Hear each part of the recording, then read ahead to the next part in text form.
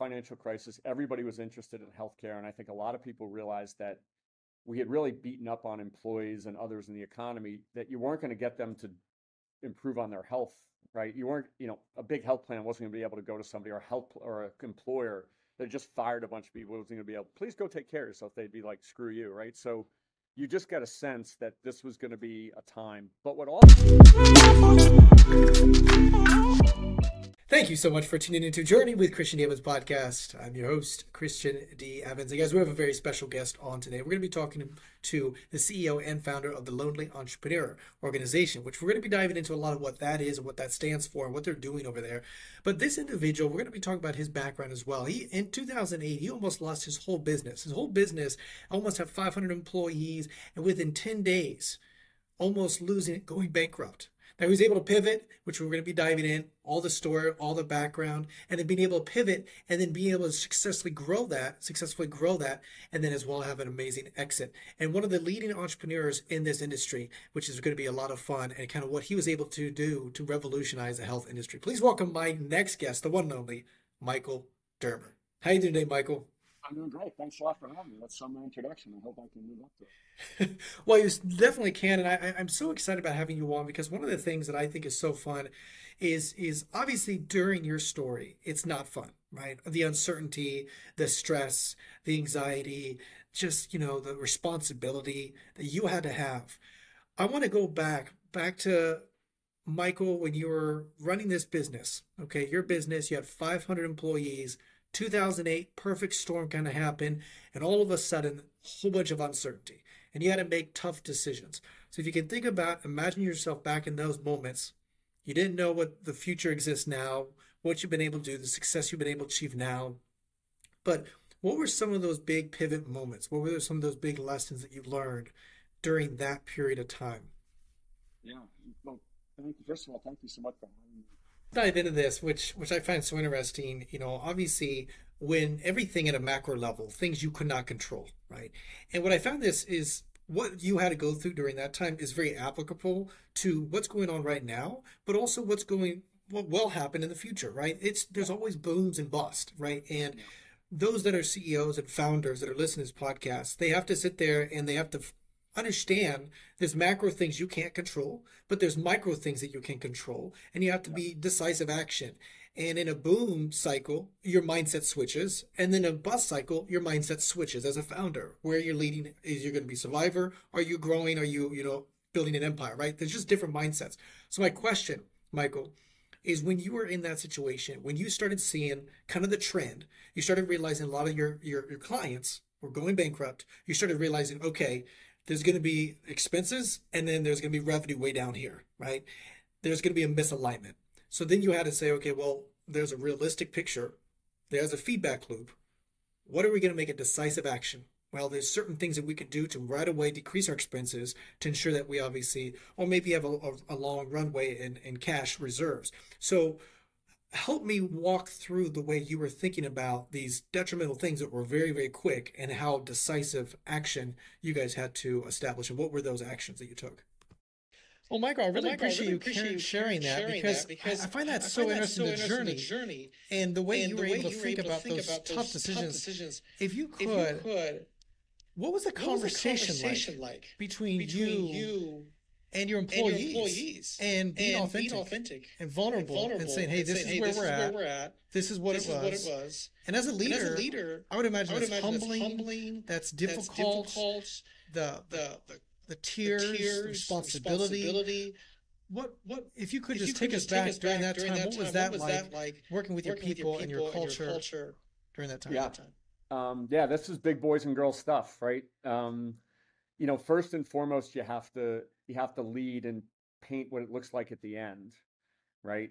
Even though that's incredibly hard to do, right? You basically have to say, listen, we started something from nothing. Now, tons and tons of health plans use this. And so this is going to be tough. We're going to be hard. We're going to do it together, but we're going to go here, and we've got to all do it together. And we're just going to, so that's really important, because remember, not only were bad things happening in the economy, but literally, if I took out the Wall Street Journal from October 16th, 2008, it would say Washington Mutual is going for bankruptcy, and people would be like, wait a minute, isn't that our biggest client? And the next day it was like, well, Countrywide Financial just is about to go bust. Isn't that our second biggest client? And General Motors needs a government bailout. Isn't that our third? Like, so it was literally in their faces every day. So the first thing you do is you have to lead. The second thing you have to do is you are always on stage as the leader, right? And the way that you handle yourself during that time. Somebody told me, paid me a really sweet compliment. Years later, we were having a party, and one of the people from my company said, "You know what? We never really worried that much because you always seemed like it was just a matter of we had to do A and B and C." She goes, "Except this one time." And I was like, "What do you mean?" She goes, "So I played college baseball. I had this little rubber baseball in my office that I used to play against the wall or whatever. Once a client had come to us and said, in the midst of all that, we're going to stay with you. We're not going to cancel, even though we should." And I was like, "That's awesome." And then a week later, they call back and says, "It's so bad, we have to cancel."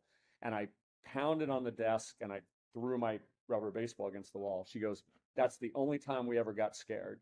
And I was like, "Really? Over 2 years?" So you have to show them where you're going. You have to maintain a demeanor when you're getting kicked between the legs 20 times a day, which is, you just have to do that, right? But the other thing we did is like you have to look at it holistically. You have to say, okay, you need a plan for customers. Okay, there's that. You need a plan for investors, there's that.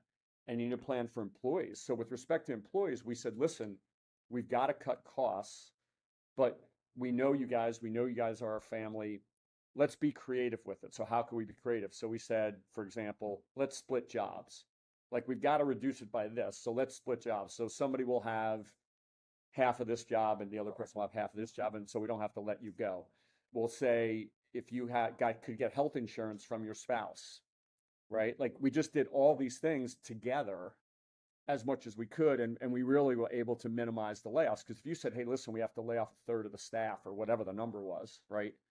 Um, uh, we were able to just say, we got to carve this up. And if we carve it up, right, can we get to the same number by being creative, where somebody worked a third of the time, or health insurance was, they had two young kids and had, like, we just got into it and got into the sausage making of all of it and tried to, it wasn't hard for us to get everybody line because we had built this from nothing.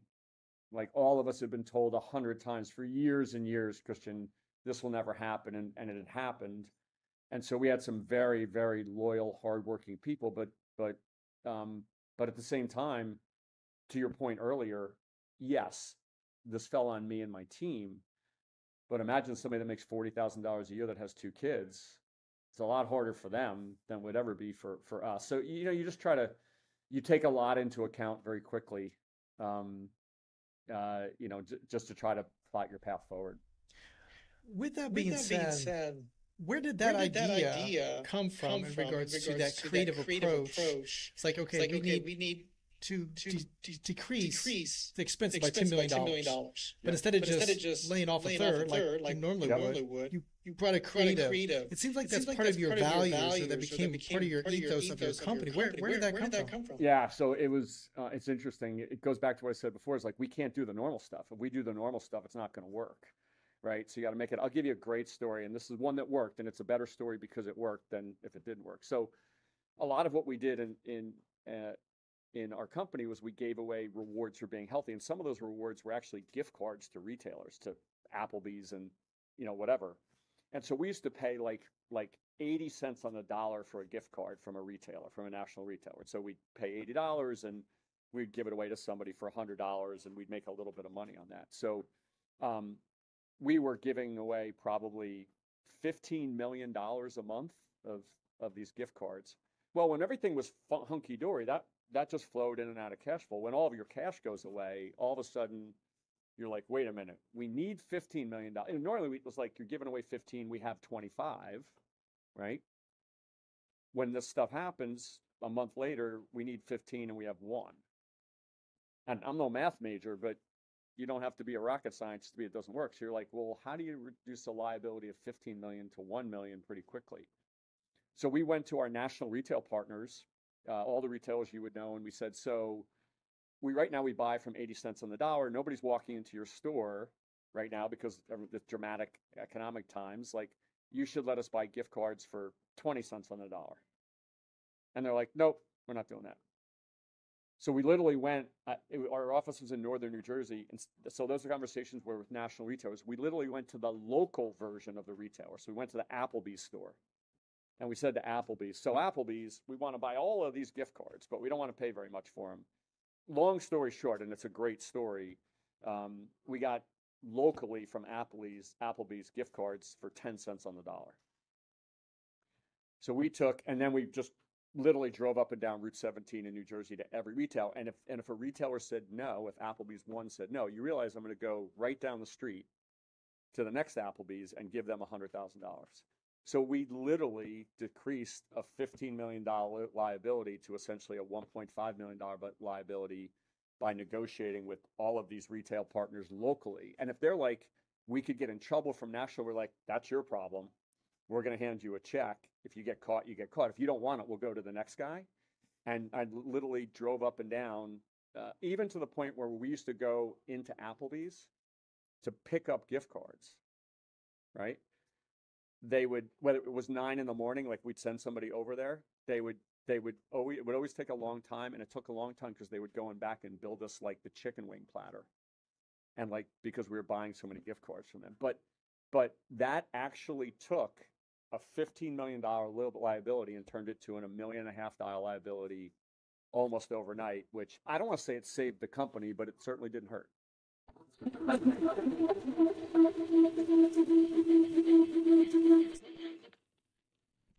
I think it's so fun, the creativity that you had behind that whole thing, that whole process, and just the team that you had. Michael, I am a big believer in the concept that in business, you have to make decisions with very little data.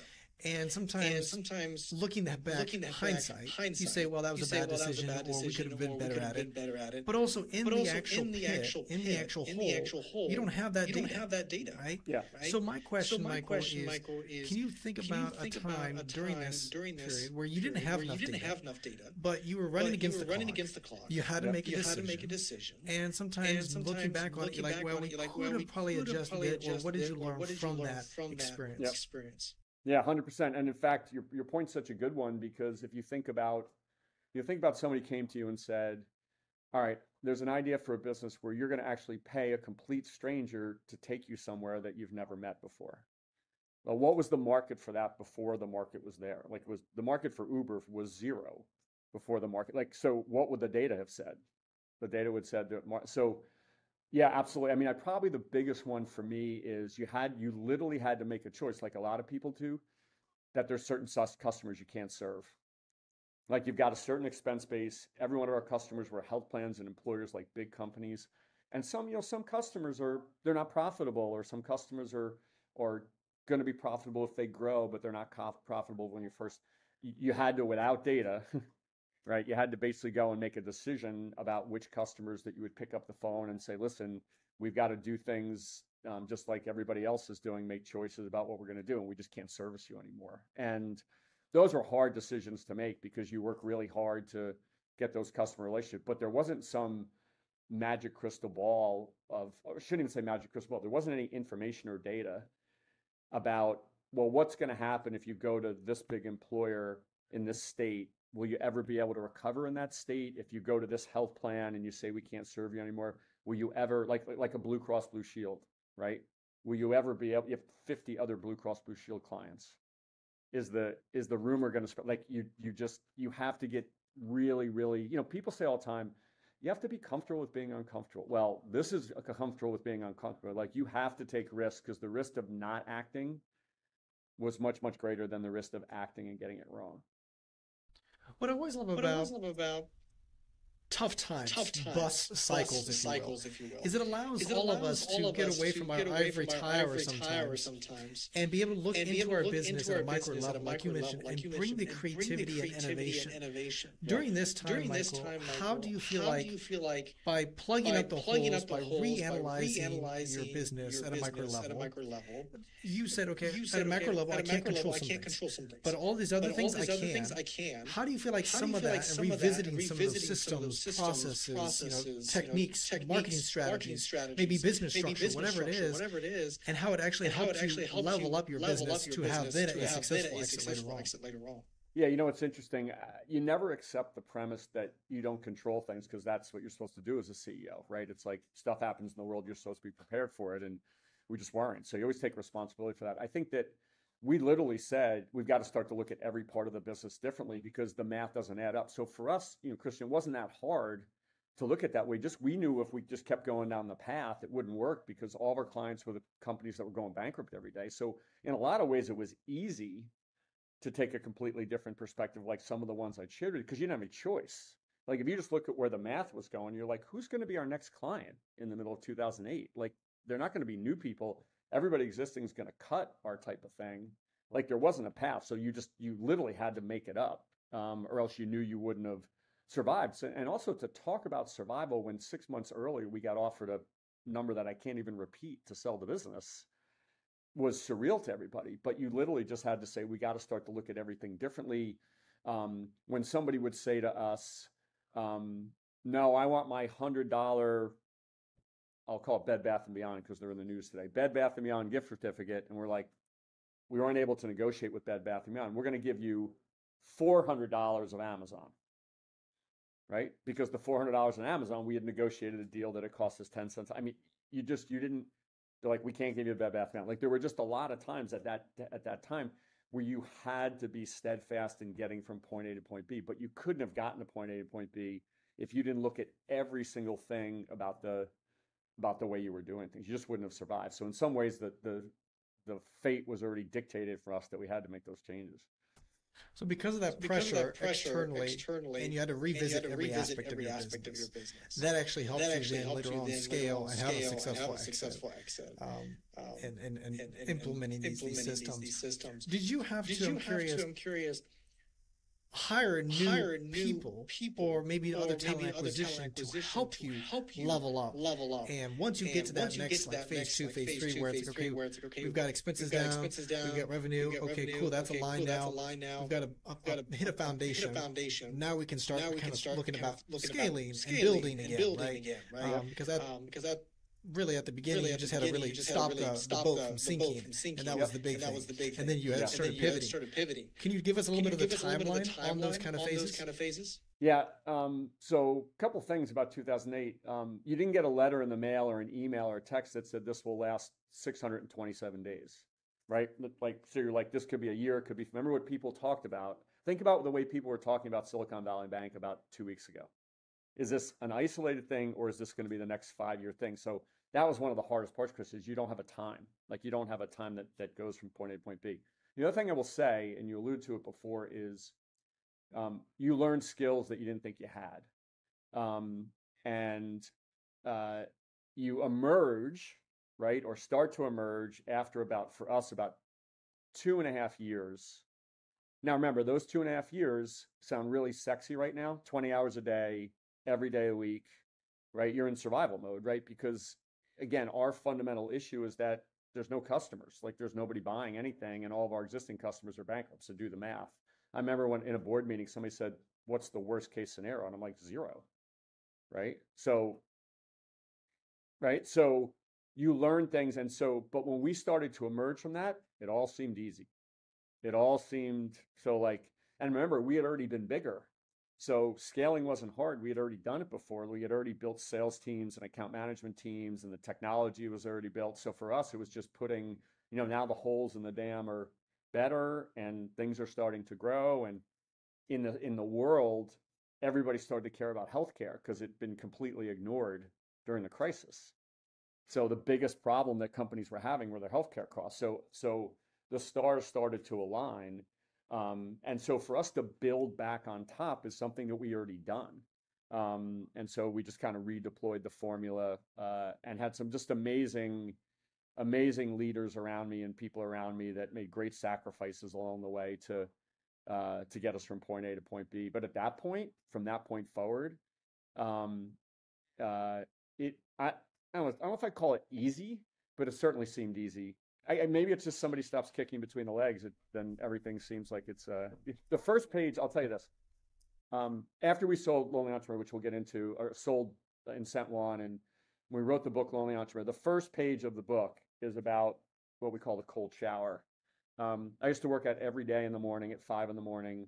And one day I was working out, I was taking a shower afterwards, and there was no hot water. And it was, hit me, and you go, whoa. And this is how nuts we are as entrepreneurs. I was like, I wonder how much that you can take. And so every day I would stand under the cold shower to the point where I got it up to 5 minutes. And I was like, if you could do this every day, then what happens during the day all seems easy. I would encourage your listeners, go stand in the shower for 5 minutes under freezing cold water, and everything else. So, you just do these things but when you come out of that, Christian, both personally and health wise and just the company's health wise, I don't know, it just all seems much easier than it was. I appreciate I that appreciate that perspective. perspective. And I'm And I'm curious, curious, just to kind of, string on that a string little on bit that a further. little bit further. Now that you Now know that you that know that being in a being in a condensed, condensed, tough tough situation situation helps you grow helps at a you very grow at a very exponential level. exponential level. Yep. And then you can, And then you can later on, once you get later on, beyond once that, you it's get like, oh, beyond that, this it's is like, oh, life is this is easy, life whatever. is easy, whatever. What do you do What now, do you do Michael, now, Michael, to get yourself in those tough, difficult, uncomfortable situations intentionally to Yep. ensure that you ensure are that growing and you are and you are scaling in scaling certain in certain skills skills that you are that very you are intentional very with? intentional with?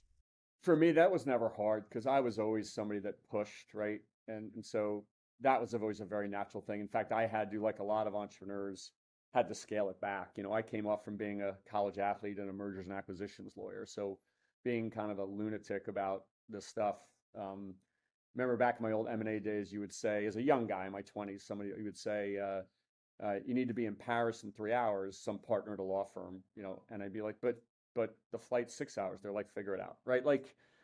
That's the world that I came from. So pushing was never the issue. What was the issue for us was that people were beat up. Our people were beat up, and so now they were smiling more and they felt better, but it'd been a long, road over the couple years. So one thing we did that I'm probably one of the things I'm the most proud of is I was saying to myself, okay, how do we get everybody to perform at a higher level? How do we take it to the next level? When you could have just been like, we're just going to chill for a little bit. Like we're just going to, and that's the way we think as CEOs. We're always talking about growing and moving. And we said to ourselves, okay, how do you get really people to do this? And so we did something that we're incredibly proud of. We went to everybody in the companies, now it's probably 500, 600 employees, whatever it was. And we said, we want to interview and we want to ask you what you want. And you're like, what do you mean what I want? And the first answer was what you'd expect when the CEO and, somebody else sits down with you. They would say, I want to be better at, I want to learn the product better and I want to learn how to, communicate. But I was like, no, not what you want for the company, but what you want. And to a certain extent, we felt we really owed that to them. And every time they answered about the company, we're like, I don't want to hear about the company, right? And so and again, these are fresh in my head, even though they're years and years ago. One woman said, I want my mom to stop smoking. Somebody else said that I've always wanted to learn how to sing opera. Another one said that I want to learn how to cook. And so we took all of our time and effort and relationships and influence, and instead of having stupid pizza parties, which we did too, we took all of our money and we started getting these things for people. And we wrote a chapter about it in the book. We called, help people with their bucket list and performance will follow. What started to happen? People started learning the product more. People started, right, becoming more proactive. People were covering for each other. And it was one of the things that we did where, and today, one of our customer service reps is literally a professional opera singer. And so anyway, this is one thing I would say to this, it relates to our earlier conversation. What we lack as entrepreneurs in capital and resources, we do not lack in creativity. And so the ability to bring new and different ways of thinking about things. So you can imagine now these employees have hair on fire. We had people coming to work in New Jersey and they were sitting in traffic. We're like, why shouldn't you start work at 10 o'clock? So you don't have to sit in traffic and you can actually have breakfast with your kid. Like just now in this day and age of work for home, that's not so strange. But back then it would be like, oh my God, you're not at work at 8:15.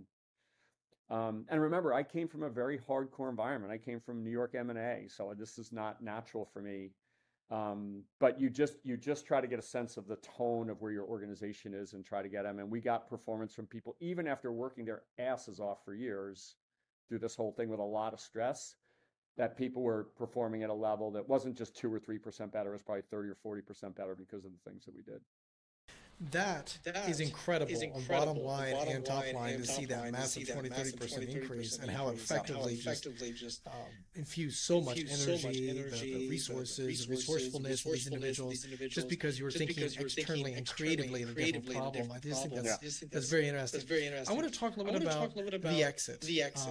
And I know we're not able to talk a little bit about the numbers, but really about the context, how you thought about it, how you navigated it, and how you made sure that it was a good transition at a higher level. And then I'd love to talk a little bit about, obviously lonely entrepreneur and how that evolved and so forth. But first, let's dive into the exit and how you navigated it once you got to that point. And you're like, okay, I think we're ready. And what was your mindset and what was your perspective around, a successful exit? Yeah. It always, in a lot of ways, it always comes down to numbers. You got to get where you want to get to. But I think probably more importantly, as CEOs, you get a sense of the market. And so on the other end of the financial crisis, everybody was interested in healthcare. And I think a lot of people realized that we had really beaten up on employees and others in the economy, that you weren't going to get them to improve on their health, right? You weren't, a big health plan wasn't going to be able to go to somebody or an employer that just fired a bunch of people, wasn't going to be able, please go take care of yourself. They'd be like, screw you, right? So you just got a sense that this was going to be a time. But what also starts to happen is, as you're growing again, what starts to happen is people start to approach you differently. Customers like health plans that would approach, but then they'd also have their venture groups reaching out to you, right? And other people are starting to, so you could really start to sense that incentivizing healthy behavior was something that was coming up the wave, right? You were riding the wave, but everybody was going to jump in, right? Everybody was going to go there, because if you created the best diabetes solution, people weren't going to respond unless you incentivized them, because we just beat the hell out of them for 3 years, right? So as CEO, I could just sense that the wave was coming, and there were a lot of people kicking our tires. There were a lot of people that were approaching us and having different types of conversations, not just, hey, this would be a really interesting solution for our health plan, but we'd also like you to talk to our venture group, which is the opposite of what they normally do. So you could get a sense that this was going to come and it was going to last a period of time. And so, that's when you throw out buoys, right? You talk to people, you get a sense of people, and you start to drive it.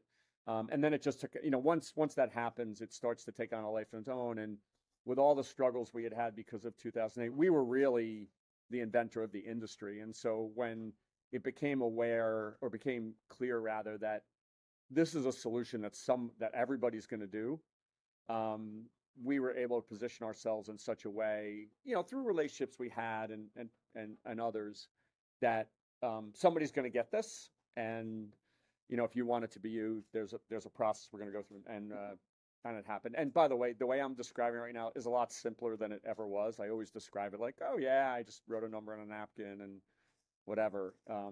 It was the way I describe it today is build it, save it, sell it. And each one of those were unique journeys, as was the time of, recovering and selling the company. Well, it's just like when you're looking for a buyer, it's the same thing as like an interviewing process, right? As much as they want to buy your company, right? And you're the seller. You are also interviewing them, and you want to make sure that there's alignment, not just on the number side. We can talk about that later offline, but really also the culture is one of the big aspects. Is this buyer, are they going to expand and keep that culture and do their cultures align? And is that also something that was part of the conversation when you were, like you mentioned, putting your buoys out and started realizing, okay, you're getting some hooks, and you started realizing, okay, you have maybe 5, 10 individuals that are interested. Cool. But now you were filtering those individuals upon, okay, hey, not only the number, are they going to hit that? Cool, wonderful check, but also the culture. What are their goals? What are their dreams with this company when they acquire it? And the second part of the question is what did that evolution look like for a smooth transaction? What I mean by is you have to talk to your people and give them anticipation, and then as well as did you stay on for a little while to make sure obviously it was integrated properly. Yeah, I mean, culture and lots of other things go into it, right? You have to, your investors and you and your team and, the people that not just built the company, but also the people that got us through 2008.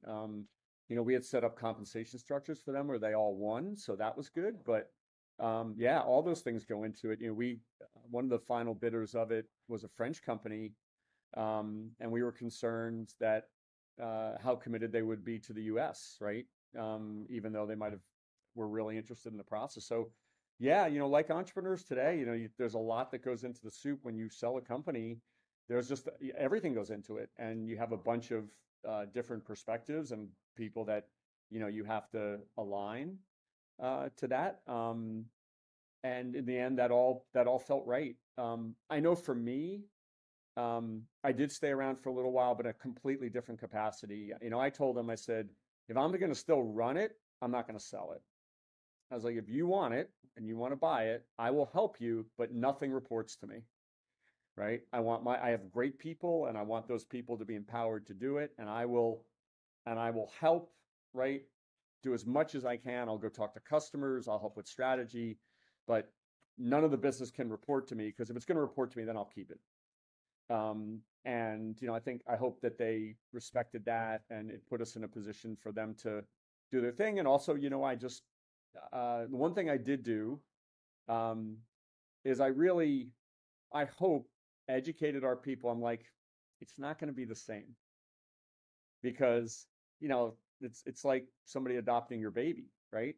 And I'm like, and we have to be okay with that. Like, you can't be like it used to be this way because you're going to think that every day, right? The pencils were blue and now they're going to be green, and the way that we did things collaboratively and uh, and just fix problems and solve problems. And as you can imagine, we had an incredible can-do attitude, given everything that we had, right, um, been through, right? So we were just like, yep, problem. There's always a way. Like, think about one of the things we say in the book is that's the way entrepreneurs think. There's always a way, and it's certainly true. And we had that mentality. So definitely preparing. That was probably the hardest part, is preparing the team for what was going to be a new environment, because while I was going to be there, it just wasn't going to be ours anymore. But in the end, it worked out pretty good.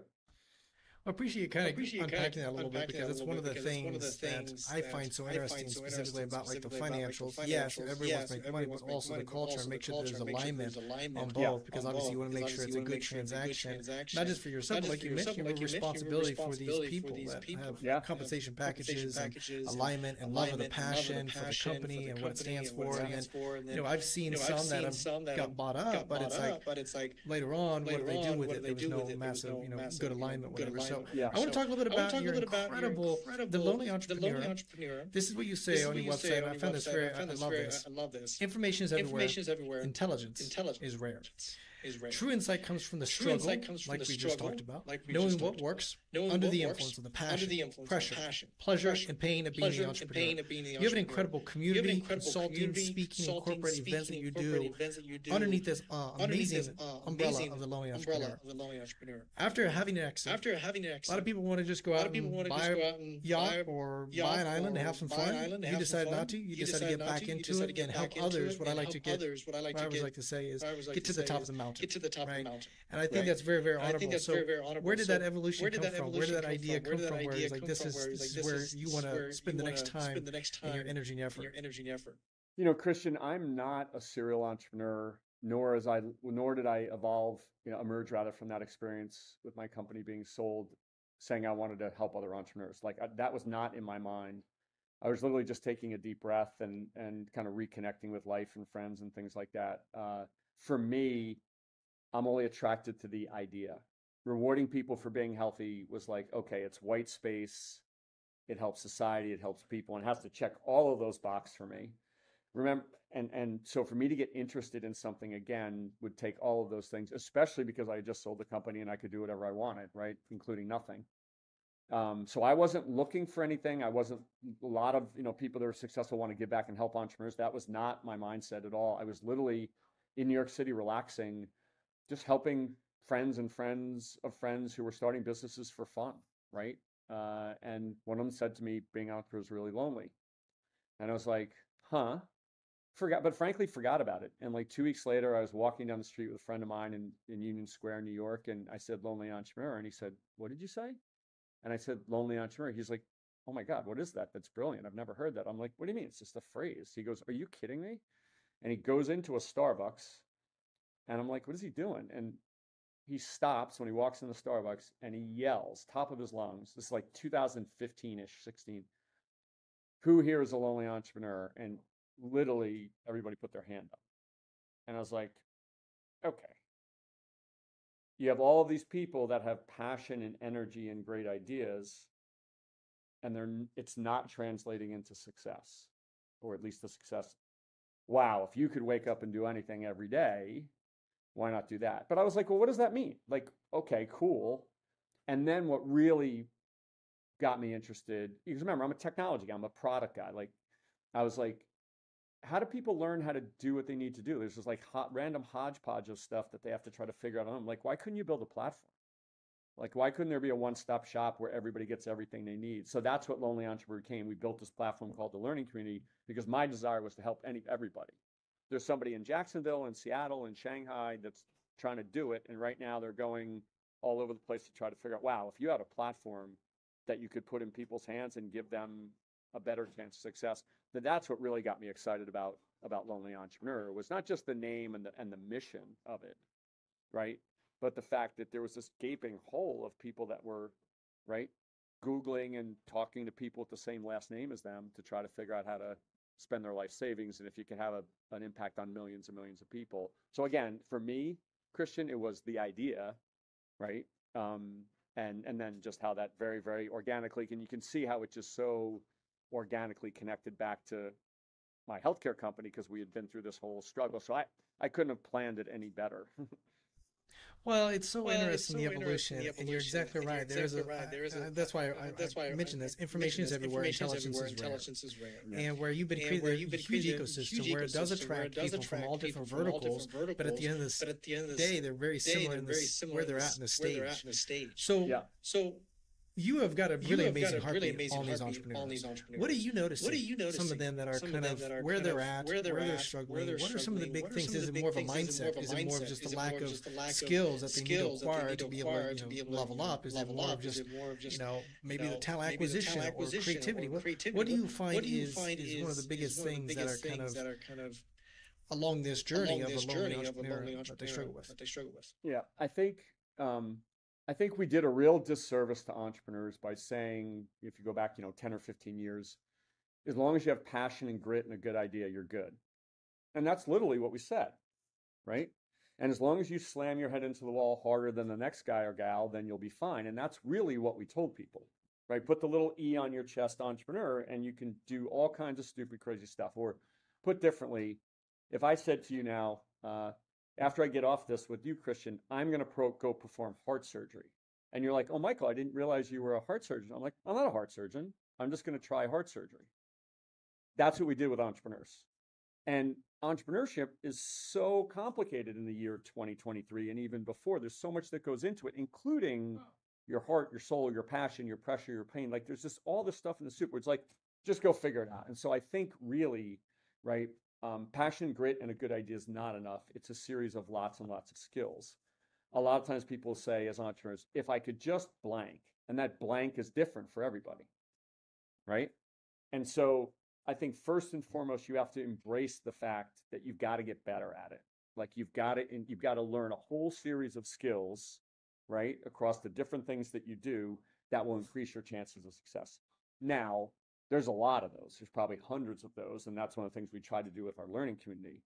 What I'd say is this: a lot of entrepreneurs go into it with a lack of some of the core fundamentals, right? The core fundamentals being, what's my goal personally?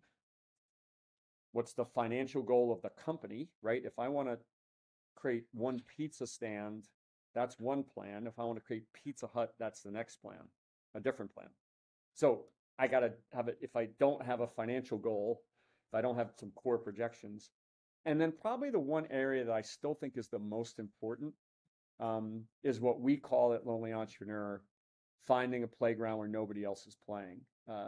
We live in such a world of clutter that it's not enough to say, well, let me put these two things next to each other and compare which one's better, and then somebody will buy or not buy my solution. Think about our email every day. There's tons of, like, we could have the launch codes or the lottery numbers in our email and we never pay attention to it.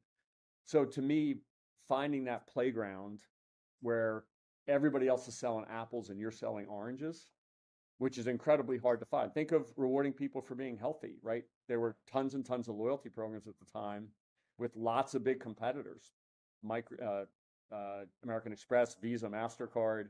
We just applied it to healthcare, right? And we're so, to me, Christian, even though there's a lot of blocking and tackling that goes into that, you got to set a personal goal. You got to have a financial plan aligned to that goal. And if you don't get your playground right, you can do all the stuff. You can do social. Remember, we all use the same tools. We all use the same marketing, the same social media, the same email, the same web. Like, if we all use the same stuff, why does somebody win?